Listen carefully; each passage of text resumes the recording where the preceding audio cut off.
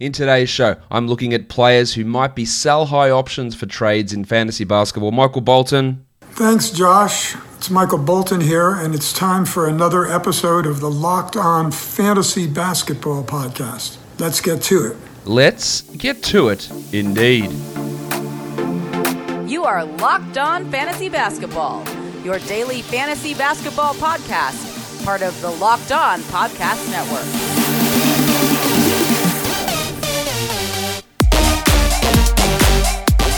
Hello and welcome to the Locked On Fantasy Basketball Podcast, brought to you by Basketball Monster. My name is Josh Lloyd and I am the lead fantasy analyst at basketballmonster.com and at Yahoo Sports Australia. And you can find me on Twitter as always at redrock_bball and on Instagram at Locked On Fantasy Basketball. Today, looking at sell-high trades. Remember, you're not just selling these guys for anything. You're looking to see if you can extract maximal value out of them. If you can't, you ride it out. If you can, congratulations. Simple as that.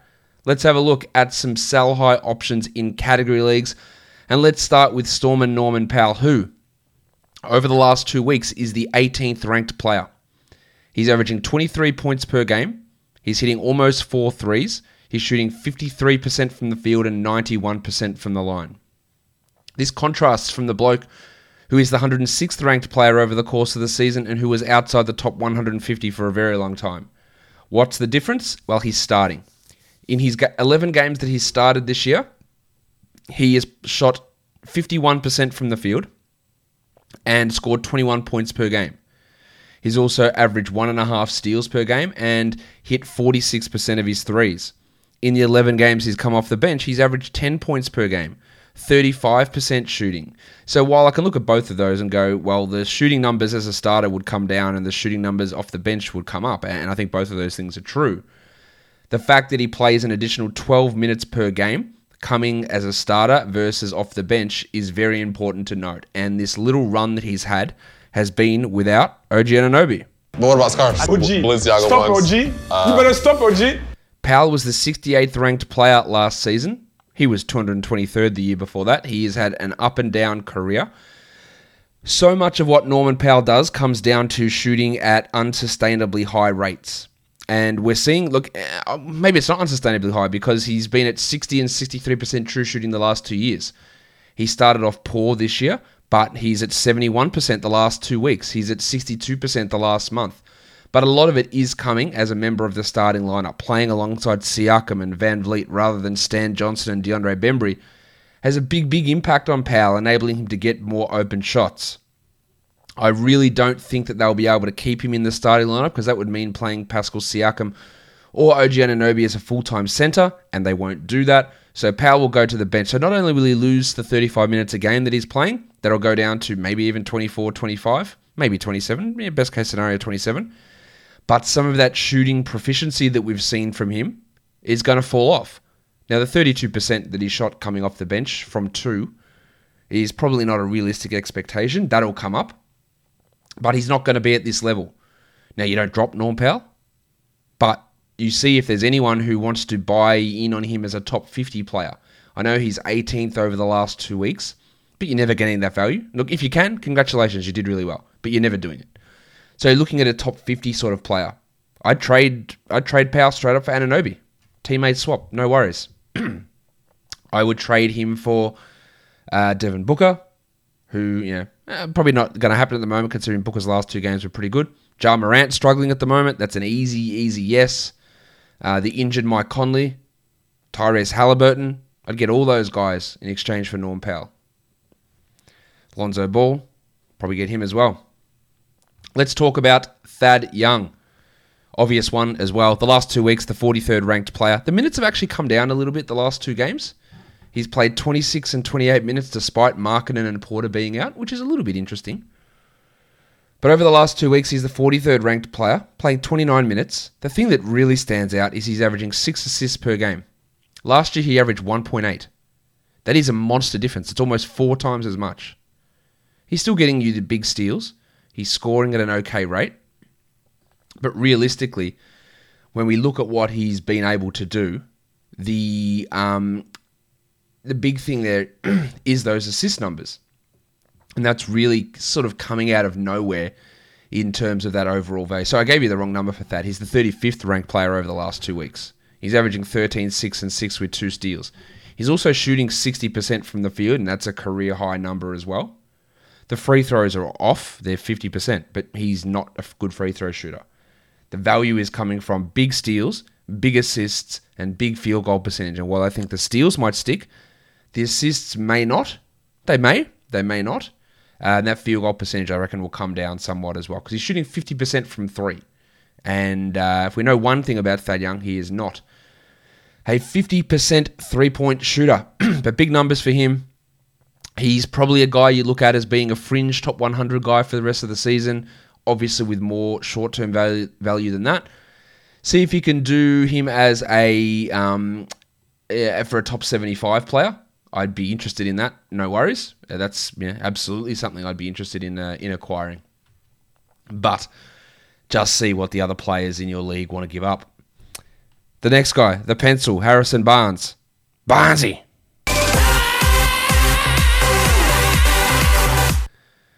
Harrison Barnes has not been a good fantasy player in the past. He's had 2 top 100 seasons playing for Dallas, where he had a lot of usage, almost 26% usage in those seasons, and just sort of bludgeoned his way to fantasy value by scoring 19 points per game. He's at 18% usage this year. And over the last 2 weeks, it's at 18% as well. He's the 36th ranked player, Barnesy. How? How is he doing this? Well, he's being the most efficient Harrison Barnes that we've ever seen. 64 true shooting over the course of the season, 70% over the last 7 games, 38 minutes a night over his last 7, averaging 20 and 7 with 4 assists. And like Thad Young, his assist numbers have really spiked. Last year they were at 2.2, now we're at 3.5. He still doesn't get steals, he still doesn't get blocks, but he gets to the line more, he shoots better from the field, he shoots better from 3, he gets more rebounds, he gets more assists, and he plays more minutes. That's all been awesome for him. I don't expect him to continue to be a 62% 2-point shooter or a 46% 3-point shooter, which he's done over the last 7 games. The rebounds, the assists, sure, all that stuff can stick. But those shooting numbers, including 90% from the line, although he's not far off that for the season at 85%, they are using him differently in the offense. I'm just looking at those shooting numbers, which are likely to regress somewhat. And even if they come down from 54 and 90 down to 48 and 85, it's a 30-40 rank spot drop in fantasy. And I think that's what you need to be looking at. Don't sell Barnes for a top 100 player, but if you can get a top 50 guy, sure. Even a top 60 player, absolutely look into doing that. Richaun Holmes for Harrison Barnes? Give me Richaun Holmes. DeAndre Ayton for Harrison Barnes? I'll take Ayton, even though he's had his struggles this year. A slumping Malcolm Brogdon? Sure, absolutely I'll take him for Harrison Barnes. Bud Hield for Harrison Barnes? Probably would take Bud. Tobias Harris? Easily Tobias. Jarrett Allen? Probably take Jarrett. Let's look at the next guy. Justin Holiday, who over the last 2 weeks is the 58th ranked player, averaging 12 points per game. But he's hitting 3 threes, he's getting 1.6 steals, and he's shooting 82% from the line. He can be an 80% free throw guy, no problem. He's also playing 34 minutes a night, which I'm not sure is sticking, and he's shooting 46% from 3 on decent enough volume, hitting 3 threes per game. Not sure that we expect that level of efficiency to continue for Holiday. That level of 3-point shooting. So that's probably the big standout there. Now, he's a guy that's going to get steals. He's going to hit threes. I just don't know if he's going to do it at this volume. And he's going to put up some okay numbers. He's going to be pretty good for the majority of this season, especially the short term with the absence of LeVert and Warren. But as a top 60 guy, if I could get any top 75 player back, I would do that without really any hesitation. Find the Michael Porter manager in your league. How much are they panicking? PJ Washington, maybe not sure about that. The headmaster Jamal Murray, who is ranked 85th this season. I would take him over Justin Holiday, even though the rankings would tell you that Holiday is performing at a higher level at the moment and an equivalent level over the course of the season, which is pretty wild. I would take those guys there for sure. Let's look at the last guy in the category leagues, and that's Gary Trent Jr., who is the 83rd ranked player over the last 2 weeks. 36 minutes, 20 points. I guess the thing that we can look at here and go, well, maybe that's sustainable, is the fact that he's not shooting particularly well. He is hitting threes, 45% of them. But 33% of twos is obviously horrible. But he does nothing else. We know this. 3 rebounds, 1.5 assists. The 1.2 steals is okay, and that's way up from his season numbers. But it's just coming with volume. 36 minutes, 22 usage. And that's because CJ McCollum is out. Now, once McCollum returns, I don't expect Trent to have anywhere near this role. He's the 199th ranked player this season. So trying to get him for any top 120 player, I think, is the move here. Whether you can pull that off or not remains to be seen. Giggity! But that's what I'd be looking at, what I'd be attempting. Let's look at some points leagues, sell highs now. Brandon Ingram, over the last 2 weeks, is the 21st ranked player, averaging 43 points per game. 49 if you look at the last week. How's he doing that? Well, the blocks are way up. In his last 3 games, he's had 6 blocks, and that's elevating his numbers. He's averaging 27 points as well. Rebounds are up, and assists are up. He's playing the same minutes, so it's just a spike in those peripheral stats from Ingram. He's the 32nd ranked player this season. I'm not sure he's even going to necessarily be that good. He could be, very easily. But part of how he has improved on that number is by increasing rebounds, assists, and blocks, with scoring efficiency going up as well. Al Horford, over the last 2 weeks, he's the 37th ranked player. He's averaging 39 fantasy points per game. He's at 31 for the season. I think he's more of a guy we look at as a top 70-ish sort of player. He's averaging 18, 7, and 4 with 1.8 steals and 1.3 blocks. And there's the thing that stands out. 1.8 steals. Very, very high. He's at 0.9 this season. He was at, 0.8 last year, 0.9 the year before that, 0.6 the year before that. So he's not going to be a double steals guy or a triple steals guy from where he's been in the past. Look to sell him for a top 65 type of player. A guy that's averaging around 33 fantasy points, I think would be the right move for Horford. And get yourself a little bit of a bonus there because he's playing at a high level. Remember, he also sits back-to-backs.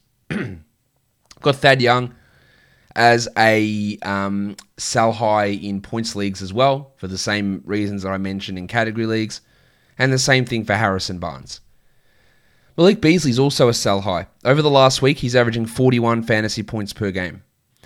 He has been sentenced to 120 days in jail, but that will be served after the season. So no risk of a suspension there. But those 41 points per game, he's averaging 25 points, 7 rebounds, 4 assists and a steal.